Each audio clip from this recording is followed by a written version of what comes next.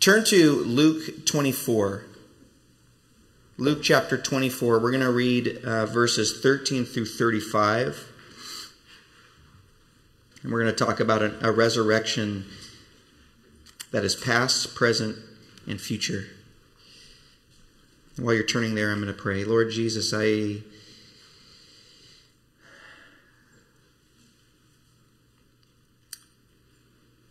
this day is so special. It is the most important day in the universe. The day that you conquered death, that you conquered our death, and you brought in your kingdom to reign and rule here on this earth. And Lord, I pray for a Easter celebration perpetually and continuously. Not just a reminder today, but a continued fire in our souls from this day forward. Lord, that we would be all the more planted, all the more secure in your love that cannot be moved, that's conquered everything, even the greatest enemy of all, that is death. Lord, would you please bring us into that today? Show us again. Show us fresh and new these truths. Help us to apply these things to us today. And I pray that these scriptures would just become all the more powerful to us. In Jesus' name, amen. Let's pick it up in verse 13. This is Luke chapter 24, verse 13. That very day, two of them were going to a village named Emmaus, about 7 miles from Jerusalem. And they were talking with each other about all these things that had happened. And while they were talking and discussing together, Jesus himself drew near and went with them. But their eyes were kept from recognizing him. And he said to them, "What is this conversation that you are holding with each other as you walk?" And they stood still, looking sad. Then one of them, named Cleopas, answered him, "Are you the only visitor to Jerusalem who does not know the things that have happened there in these days?" And he said to them, "What things?" And they said to him, "Concerning Jesus of Nazareth, a man who was a prophet, mighty indeed in word before God and all the people, and how our chief priests and rulers delivered him up to be condemned to death and crucified him. But we were hoping that he was the one to redeem Israel. Yes, and besides all this, it is now the 3rd day since this happened. Moreover, some women of our company amazed us. They were at the tomb early in the morning, and when they did not find his body, they came back, saying that they had even seen a vision of angels who said that he was alive. Some of those who were with us went to the tomb and found it just like the women had said, but him they did not see." And he, Jesus, said to them, "O foolish ones, and slow of heart to believe all that the prophets have spoken. Was it not necessary that the Christ should suffer these things and enter into his glory?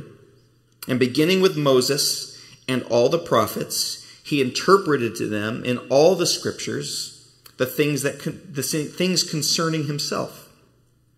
This is verse 28 now. "So they drew near to the village to which they were going, and he acted as if he was going to go further, but they urged him strongly, saying, 'Stay with us, for it is toward evening, and the day is far spent.' So he went in to stay with them. When he was at table with them, he took the bread and blessed it and broke it and gave it to them, and their eyes were opened and they recognized him, and he vanished from their sight. They said to each other, 'Did not our hearts burn within us while he talked to us on the road, while he opened to us the scriptures?' And they rose that same hour and returned to Jerusalem. And they found the 11 and those who were with them gathered together, saying, 'The Lord is risen indeed, and he has appeared to Simon.' And then they told what had happened on the road and how he was known to them in the breaking of the bread." This passage is all about the power of realization. It's a really interesting passage. This is the story of two of Jesus' followers leaving Jerusalem after the incredible events of the week leading up to Jesus' crucifixion. It's reasonable to assume that these two men were probably there in the beginning of the week, possibly shouting in the crowd, Hosanna, like we just sang. Blessed is he who comes in the name of the Lord. Blessed is the kingdom of David that's coming. They had probably watched with a mixture of excitement, maybe a little trepidation and fear as Jesus drove people out of the temple, confronted the corruption that was there in the temple. Probably a mixture of, is he really doing this? And yes, this is so good. They probably listened and marveled at the brilliant ways that Jesus was able to answer all of the tough questions that week by the Pharisees and the religious leaders. Questions that were designed to give them a reason to kill Jesus. But at the end of that week, they probably started hearing other rumors that Jesus was in some sort of secret trial. Shocked that he was turned in by one of his own disciples, by one of his own followers, that maybe was even willing to testify against him. They must have thought, as the minor key started to tune in, they thought, this is not going the way we thought it was going to go. And then can you imagine the horror they felt when they wake up one morning and they see Jesus in chains, bloodied and bruised from a night of beating the night before, standing before Pontius Pilate, the governor, the Roman governor. They thought, what happened? What went wrong? Things were going so well. And then to hear their own people cry things out like, crucify him. Give us Barabbas instead. Or how about this one? For Jewish people, we have no king but Caesar. Can you imagine what they were hearing? Or may his blood be upon us and our own children. What is going on? What is going on? And then the unimaginable happens. Perhaps they couldn't bear to go see it for themselves, but they knew that this man who had rode into Jerusalem triumphantly in the beginning of this week was now dying on a cross. It was actually happening. And now they're walking out of the city, utterly lost, completely confused, because their world has just been turned upside down. That's where we find them. They don't know how to make sense of it. Now, here's what's fun to think about when it comes to this story, because we get a really unique vantage point. We know that in the midst of their despair and their confusion, the most redemptive, universe-altering, spiritual and cosmic event has occurred. They just don't realize it. And therefore, they don't have access to it. They're living in kind of a false reality, right? Jesus has risen from the dead, but they can't access that reality because they don't get it. They don't know it. They don't understand it. They haven't heard about it. It's happened, but for them, in a sense, it hasn't. There's a barrier in their understanding. And so because of that, they're thinking of things in a certain way. They're processing life in a certain way. They're concluding things about their circumstances in a certain kind of a way until they actually have an encounter with the risen Jesus and he opens their mind to see all the seemingly loose ends of the past come together. Only then will their eyes be opened. And notice that he doesn't just pop up on the road and they know it's him. Hey, it's me, it's Jesus. You'd think that would be the short way to get to what they need, the epiphany that they're looking for. But instead, the text makes it clear that not just that they didn't recognize him, but their eyes were kept closed.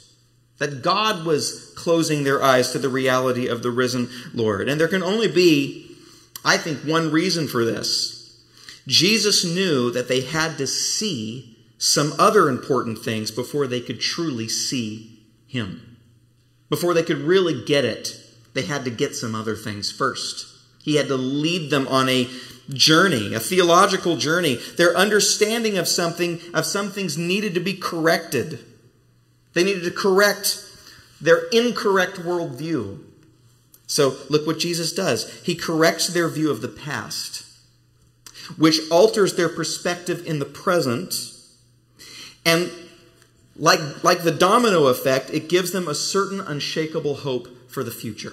That's what the resurrection does. Or, to propose their problem in another way, and maybe this can apply for us too, the reason they were hopeless about the future was because of their perception of the present, and their present confusion was built on fundamental misunderstandings of the past. It all runs together. What you believe matters. How you think about history matters. So Jesus isn't just tweaking a few theological errors in their heads. No, in light of the resurrection, he's rebuilding them from the ground up. He's washing over the past in light of the resurrection. It's world altering, and it changes everything. Now again, remember this weird thing to think about. In a sense, it's already happened. It's already there. But the more they realize it, the more they can access it. The more they can wrap their hearts and minds around it, the more access to the power that they have. So today we're going to learn a few things. We're going to learn that the resurrection fulfills the past. Secondly, we're going to learn that the resurrection brings the reign of God into the present. And third, we're going to learn that the resurrection gives an unshakable hope for our future. First, the resurrection fulfills the past. Look at verse 25. And he said to them, O foolish ones, and slow of heart to believe all the prophets have spoken. Was it not necessary that the Christ should suffer these things and enter into his glory?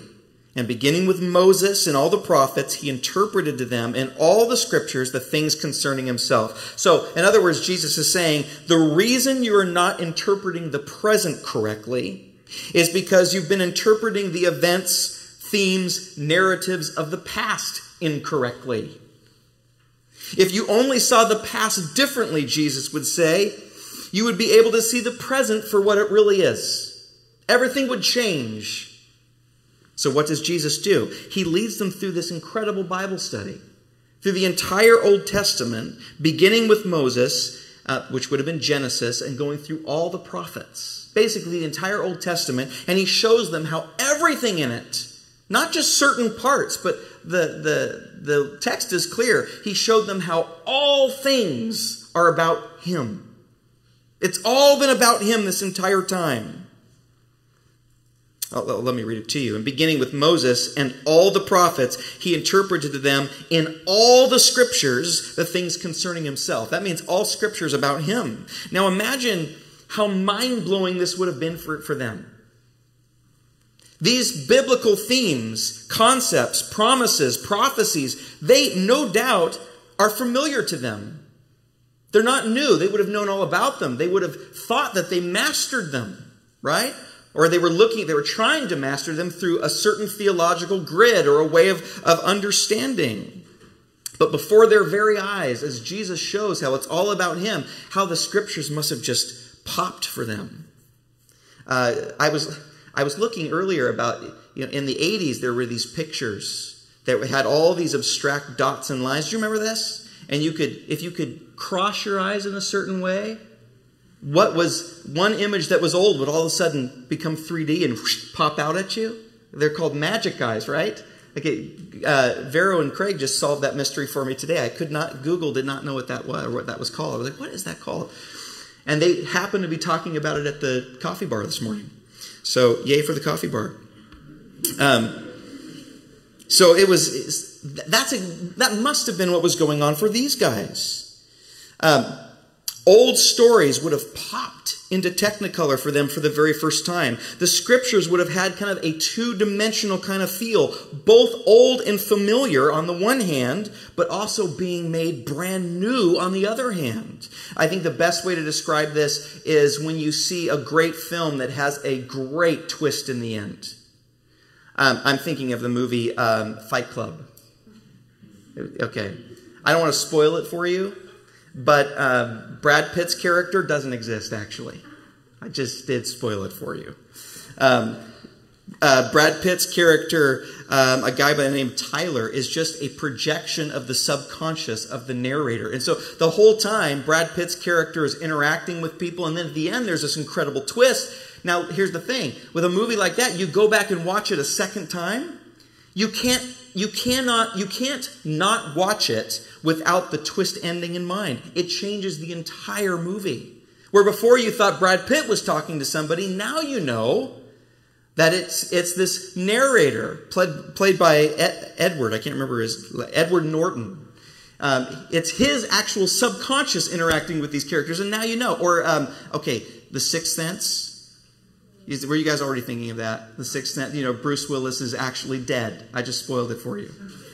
There you go. He's actually dead, and you realize, you go back and watch it again, and where you thought that he was talking to people, now you realize he wasn't talking to anybody. He was dead the entire time. So, it changes the whole thing. The whole film that you thought you understood morphs and takes a different shape right before your eyes. It's still the same, but it's different at the same time. Now, you guys need to understand, the entire New Testament was written like this. The entire New Testament is written by people who are looking back on the Old Testament, having witnessed the twist ending. That's the perspective that they're writing from. And they can't now unknow that. They can't unsee it differently. Once they've seen it, they can't go back and think about the Old Testament scriptures, stories, prophecies, the way they used to think of them. It doesn't work. They just can't.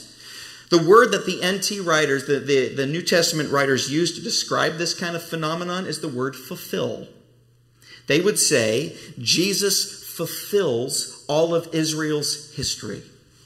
He's the fulfillment of it all, and that's what they meant. In other words, Jesus' life, his career, his death, his resurrection washes back over the past so perfectly that it fulfills every story, every promise, every theme, every place and person in the redemptive story. It's wrapped up all in Jesus. And how that must have just come together for them before their eyes. It just must have been mind-blowing for them. That's why the early church described Jesus as the key to the scriptures. He is their key exegetical tool to unlock the scriptures. In other words, the apocalyptic coming of the Messiah casts new light on all the old stories. The lamp of Jesus reveals corners in the Old Testament that were dark and musty before, but now he shines light on them all, and we go, oh! For example, can you imagine the ancient Hebrews that thought that this Davidic king in the first half of Isaiah and this mysterious suffering servant in the second half of Isaiah were two separate people, and then in Jesus they realized, oh, it's the same one. It's the same God. He's the king that suffers to reign. I knew those stories before. They're old, they're familiar to me, but now, oh my goodness, now. That's why the new covenant stands over the old and determines how we're to interpret it. In one sense, the new law isn't really new. It's familiar. Matthew himself in Matthew 13 says, these things have been hidden since the foundation of the world. They've always been there. They're not new in a sense. But at the same time, the revelation of these things in Jesus is new. They are both new and old truths. St. Augustine said it the best. He said, the New Testament is latent in the Old, and the Old is patent in the New. Or somebody that wanted to unpack that better put it like this. They said, the new is in the old contained, but the old is in the new retained. The new is in the old concealed, the old is in the new revealed. The new is in the old enfolded, but the old is in the new unfolded. Or Hugh of St. Victor said, all of divine scripture is one book, and that book is Christ. It's all about him. Now, without understanding this, if you don't understand this, when you go to read the New Testament, you might think that the New Testament authors are playing fast and loose with some Old Testament scriptures. When they interpret the Old Testament, you think, how did they get that from that? Right? But in reality, they're seeing it from a new vantage point. And all of history works that way. History is best written from the vantage point of the future. When we look back and we go, okay, well, now we know what that means. That's how it will be with COVID-19. It's what we're already seeing with COVID-19. Remember a year ago We didn't really quite know. And there was all of these warnings that we now know aren't really warnings. And then there's all this stuff that we weren't afraid of that now we have better understanding as time goes on. And we look back at COVID-19 and we kind of go, oh, okay, well, now we know it's not so mysterious. It's been revealed the more we discover. The redemptive history works the same way.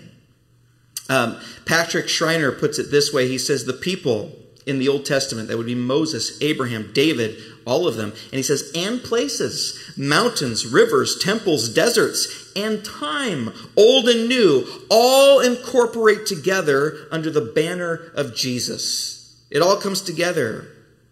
John Calvin, actually writing a preface for someone else's commentary, he wrote it this way. He said, he, that's Jesus, is Isaac, the beloved son of the Father who was offered as a sacrifice, but nevertheless did not succumb to the power of death. He, Jesus, is the good and compassionate brother Joseph, who in his glory was not ashamed to acknowledge his brothers, however lowly and abject their condition.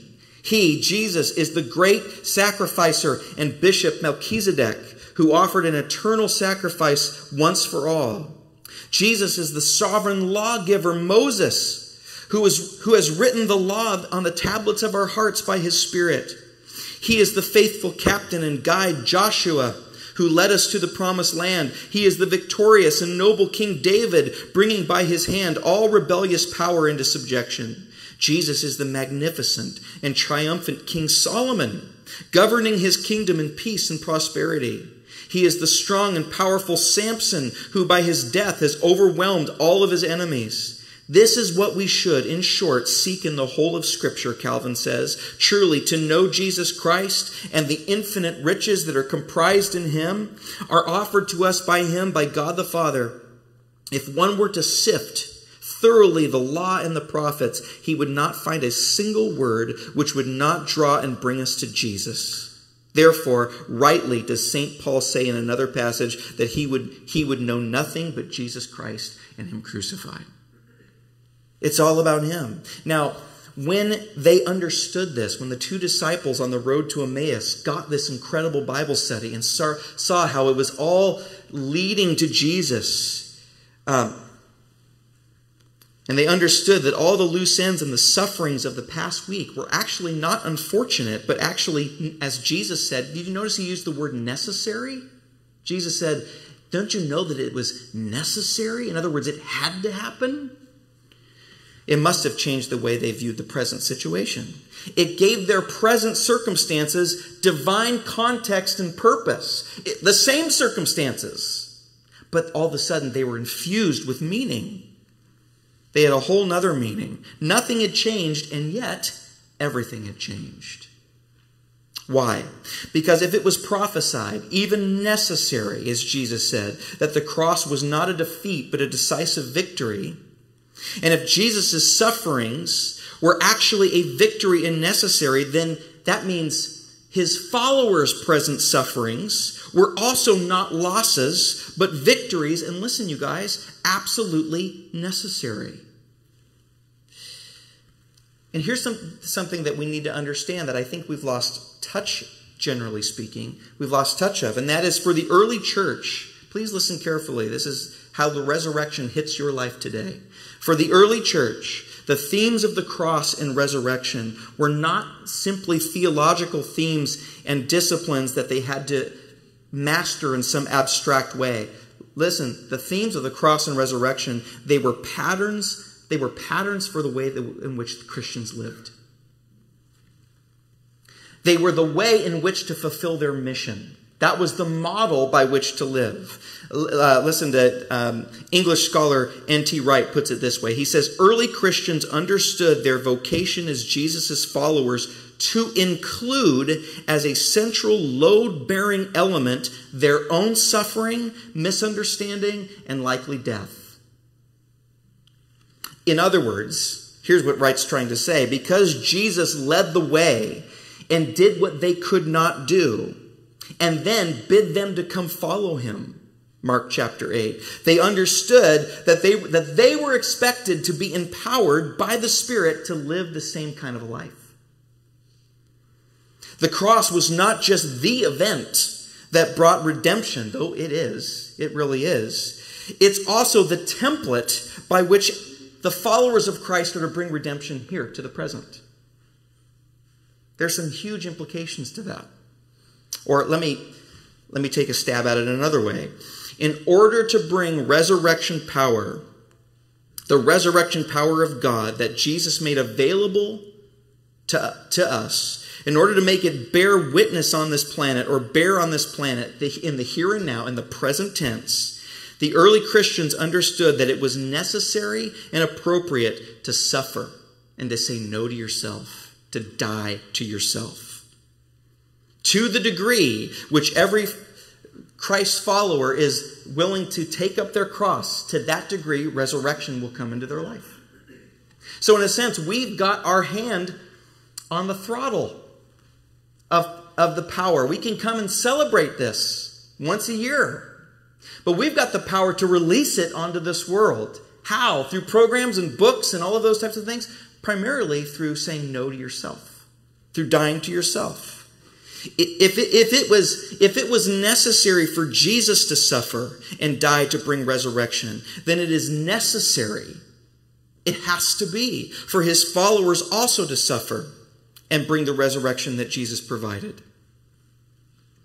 Let me read it to you. Here's Jesus. Maybe some scriptures that are familiar to you, maybe in light of what I just shared, they'll pop at you in some new ways. Listen to this. And calling the crowd to him with his disciples, Jesus said to them, if anyone wants to come where I'm going, if anyone wants to follow me, if anyone wants to come after me, let him deny himself and take up his cross and follow me. For whoever would save his life will lose it.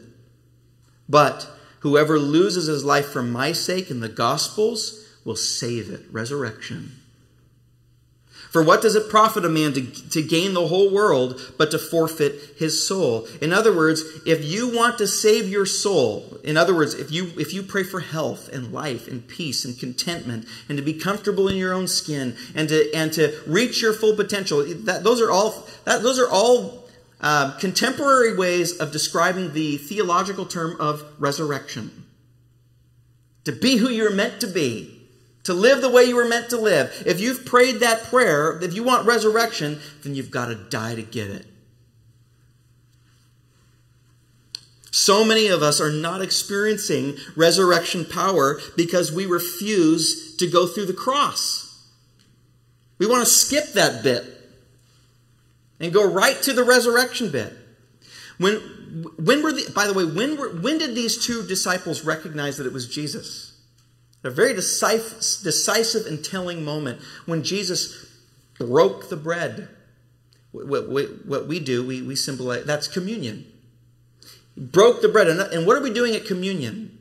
We are ingesting the message of the cross. We're making it who we are. And that was significant for them to do. In fact, it was so significant that notice that was the part at the end of our passage in verse 35, I think. That was the part that they felt most compelled to tell the other disciples. They went back to Jerusalem, and what did they tell the other disciples? He was revealed when he broke the bread. That's the part that stuck out to them. And most scholars think that you can hyperlink this to Acts chapter 2 when it tells the template of the church, where they expounded the word of God through the apostles' teaching. They taught the past. They broke bread in the present, and it gave them power for the future. Here's the point. It's not just that Jesus died so that we don't have to die. I've heard it taught that way. That's not exactly true. There's more to that. Now, certainly, Jesus was punished on the cross so that we don't have to incur the wrath of God. That's certainly true. He died for our sins so that we don't have to die before the judgment of God. That is absolutely certainly true. But he also died so that we are now empowered by God to die also to ourselves, and thereby bring in the power of the resurrection into your life today and into this world, into society, into our families. He died so that now we can. And this is what it means to follow him. Okay, let me see if some scriptures will pop out at you now. This is 1 Thessalonians. He said, this is Paul talking to the 1 Thessalonians about Timothy. We sent Timothy so that he could strengthen you and bring comfort to your faith so that you wouldn't be pulled off course by your sufferings. You yourself know, don't you, that this is what we are bound to face. Suffering. We're bound to face. For when we were with you, we told you ahead of time that we would undergo suffering, and that's, as it turns out, that's exactly what's happened. Listen to Paul say it to the Philippians. Here it gets even more powerful. In fact, he says, because of the Messiah, Paul says, I've suffered the loss of everything because of Jesus.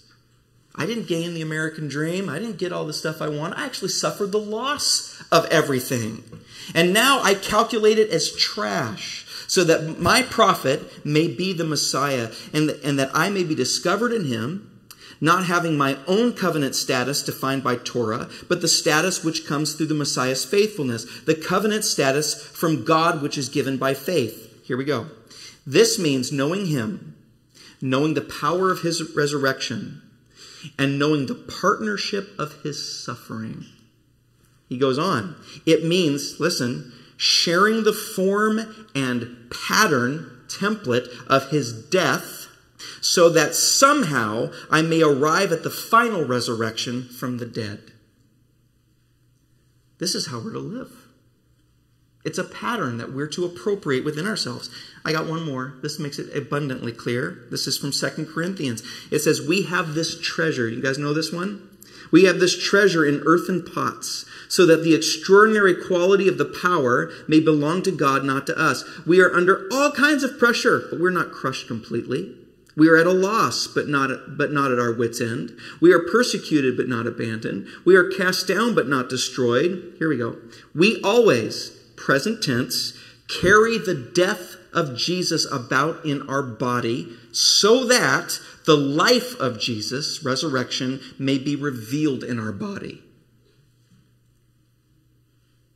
Although we are still alive, you see, we are always being given over to death because of Jesus. Not because of the Romans, not because of life on earth is hard, not because we live in a really corrupt and dark society. No, because of Jesus, so that the life of Jesus may be revealed in our mortal humanity. So this is how it is. Death is at work in us, so that life will be at work in you. Does it pop in a new way? We lose track of this in our society, because our society is all about comfort, and we've almost completely spiritualized those things to mean, well, that doesn't mean here and now. It means the resurrection means later. So we celebrate Easter thinking someday we'll go to heaven and then we'll get it. Well, yes, but there's more than that. We bring it now. We bring it here. Jesus has risen indeed. The reason we don't access it like these disciples is because we don't realize it yet. We don't get it, but it's happened. And our eyes need to be opened for us to bring it into our own lives personally and into those around us. The cross was not just an isolated event that brought us salvation. It is that, but it's much more. Jesus lived, suffered, and died, and offered that as an ongoing template by which Christians are to bring resurrection to this earth. That gives us a mission for Seattle. That gives us a mission that is very alive for our neighbors. It makes us very active. Okay, thirdly, the only reason we can, how do we endure this kind of suffering? I mean, the Bible describes saying no to yourself as death, because it is.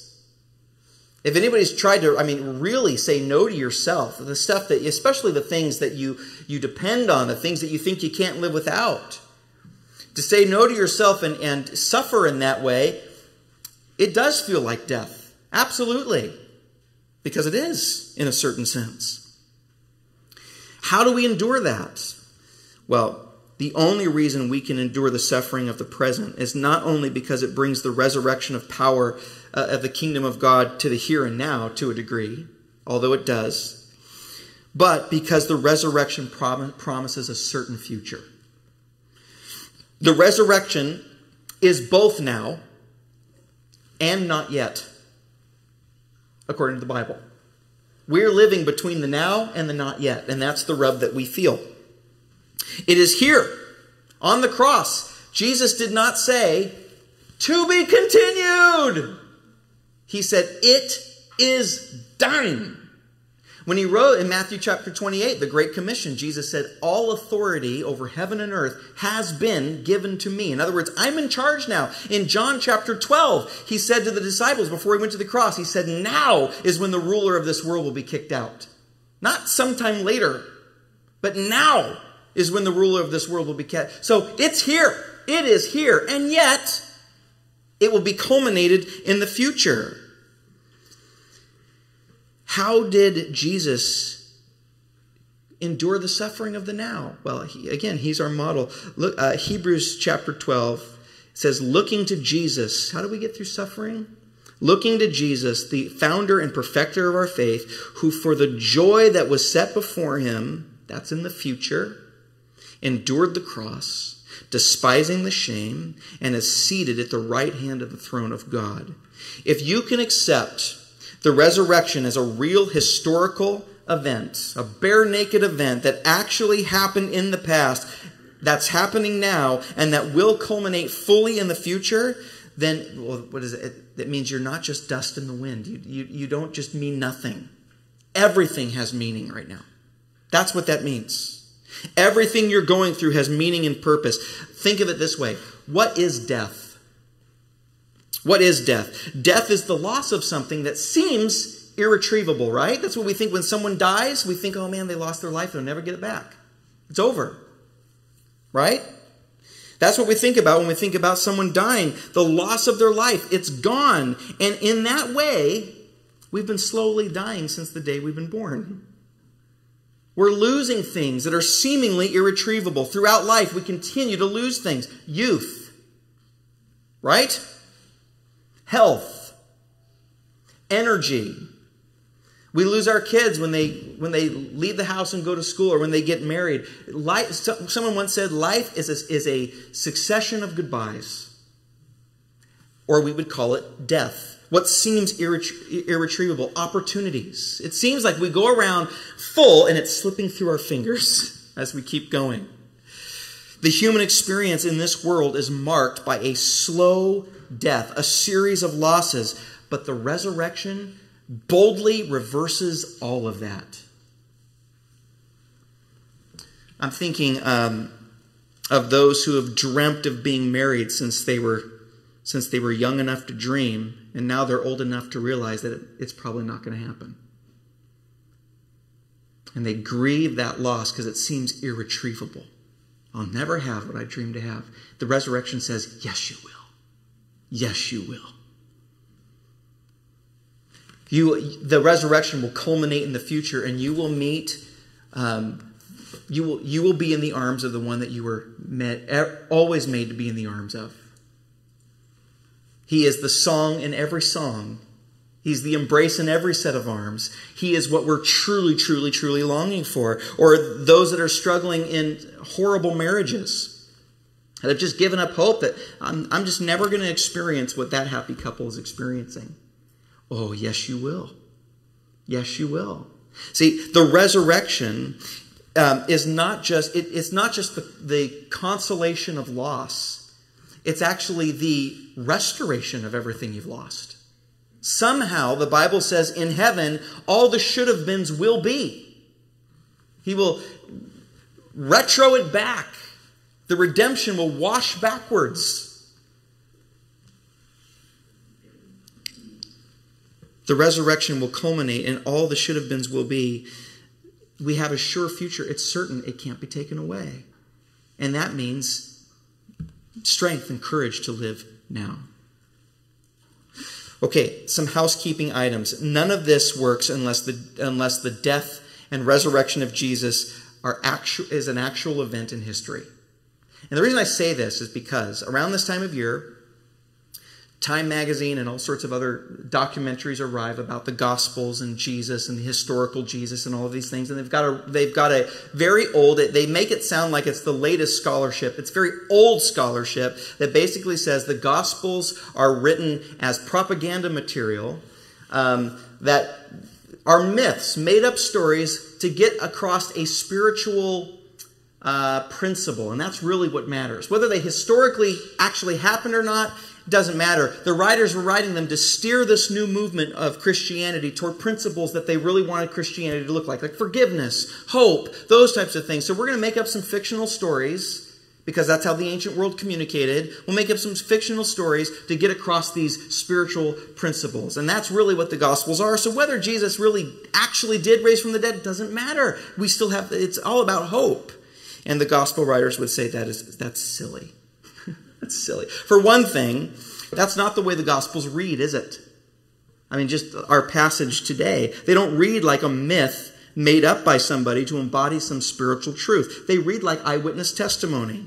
If you were to keep reading this chapter, let me just indulge me. Let me read it to you. Look at it. Says, as they were talking about these things, Jesus himself stood among them, and he said to them, "Peace to you." But they were startled and frightened and thought he was a spirit. They thought he was a myth. They thought he wasn't real. So what happens? This is in the very same chapter. And he said to them, "Why are you so troubled? And why do you doubt in your hearts? See my hands and my feet, that it's myself. Touch me and see.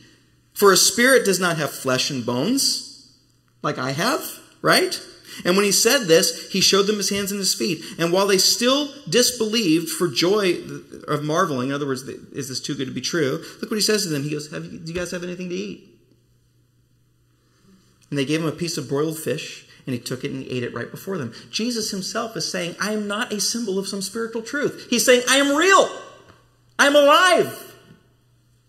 And there's all sorts of incidental facts in the narrative that don't push the narrative forward. They're there because it just happened that way. For example, why in our story is one disciple, Cleopas, named and the other one's not?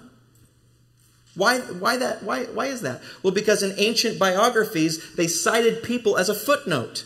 In other words, Cleopas, you can go find him and ask, this is where the story came from. He's my source.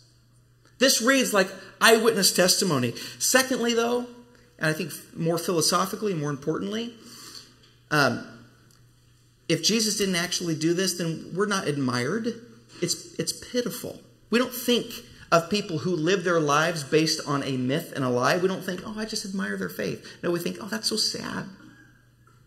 Right? Paul picked up on that when he said, if Jesus didn't raise from the dead, we of all people are most to be pitied. It's pitiful to believe something. We want to know why? Because here's what Christianity says. Christianity says no matter what you're going through in this life, you will be embraced by love for eternity and forever. Now, unless that's true, it doesn't work. Unless you really believe that, unless it's true, unless you really are going to go to heaven and all the should-have-beens will be, it's not, well, it makes people better people. It's good for our evolutionary system. It makes people, okay, when you die, no one, and that's all there is, and there's eternal darkness and eternal silence. No one's going to care how many people you helped across the street, how much money you gave. When the earth gets a little too close to the sun and all of humanity ceases to exist, no one's going to care about the justice that you stood up for and the good things that you did. It does not matter unless that's not all there is. Unless there is a God, a judge. Then it matters. Then everything matters. You see what I'm saying? That we try to separate the objective from the subjective. It doesn't work. It doesn't work. Please do not hear today, I've got to go out there and die to myself more. It's true, but you'll never get there by thinking like that. The only way you're going to go out there and die to yourself more is when you're captured by and you see Jesus Christ dying for you. That's the only way it's going to work, you guys. Please don't think this is a moral, get out there and conquer the world. Look, the only way, I do want us to go out there and bring the resurrection power to the world. But the only way you're going to do that without falling to pride on one hand and condemnation on the other, proud that you died to yourself today, or I suck at this, I'm never going to get it, I'm never going to get it. How do we stay in the middle? When we realize, when we truly see Jesus doing it for us. He died for me. Now I want to die for him. It won't make it less painful, but it'll be a sacrifice of love. It'll be the real fuel in your tank that'll get it done for the right reasons. Does that make sense? Celebrate him, love him, worship him, and ingest the message into your soul. And from that fuel, you will start going, man, I really don't want to, but he did it for me, and so I will. And that will be the way that you live. Finally, last thing, I promise. My church thinks that this is incredibly short, so welcome. In the Bible, anytime anyone really gets the resurrection message, anytime, fact check me, find it out. Anytime someone sees the risen Lord or realizes Jesus is alive, every time they take it to someone else. Every time. In fact, we see that in our passage today. These disciples, after a long day of travel, they realize it's Jesus. They get back up and they go back to Jerusalem to tell other people. You can't help it. You can't help it. When we really get it, you won't be able to help it. You'll be on mission. Why? Because you'll run into people that are still living in a reality, a false reality, that death still reigns.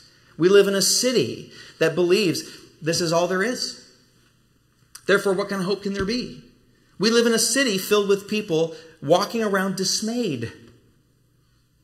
I'll just do the best I can right now because this is all I got. Right? We get to go and say, no, he's risen. He's risen. There is more. So much more than this. There's hope. There's certainty.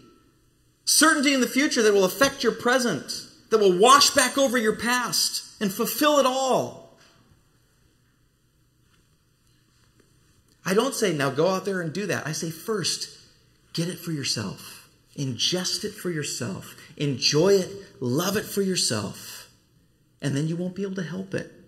When you run into people at work that say, my wife says she's going to leave. What hope is there? You can say, oh, there's so much more. I'm sorry for your loss. Yeah, the pain is real, but there's so much more. You can give hope that you've received. This morning, we're going to play one more song, and we're going to ingest the gospel. We're going to take communion, right? Is that a thing? Yeah, we're doing that. We're going to take, I don't know how it's going to work. Craig's going to lead us through it, but think of it that way. What are you doing? It's not just a symbol. You are saying, I am going to appropriate this as my way of life. If you want health, peace, contentment, joy, all of those things, you've got to pass through the cross to bring in the resurrection. Do you understand? Look, there's death because there's death because of self. You know what I'm saying? A lot of us are suffering because we say yes to self so much. It makes us suffer. There's consequences. But then there's the kind of death that is because we've died to self. And that's the kind of death that brings life. And when Christians take of communion, we're reminding ourselves, we're re-upping. Okay, I remember now the kind of life I'm supposed to live. He bid me to come follow him. Oh, the wondrous cross bids me come and die to find that I may truly live. Amen? Amen. Let's all stand up, and Craig will come up and lead us. Let's pray. Lord, thank you that you went first to empower us to do what we could never do on our own, on our best day. But you did it instead of us, to empower us to do it also. Would you bring your Holy Spirit now to raise us from the dead, so to speak, again? Lord, may our eyes be opened in a way that they haven't been before. And may we not just wait anxiously for the culmination of the resurrection, but may we participate in bringing it here, now, and in all the here and nows after, every second, every moment of every day. We love you. Thank you because we see that you love us. In Jesus' name, amen.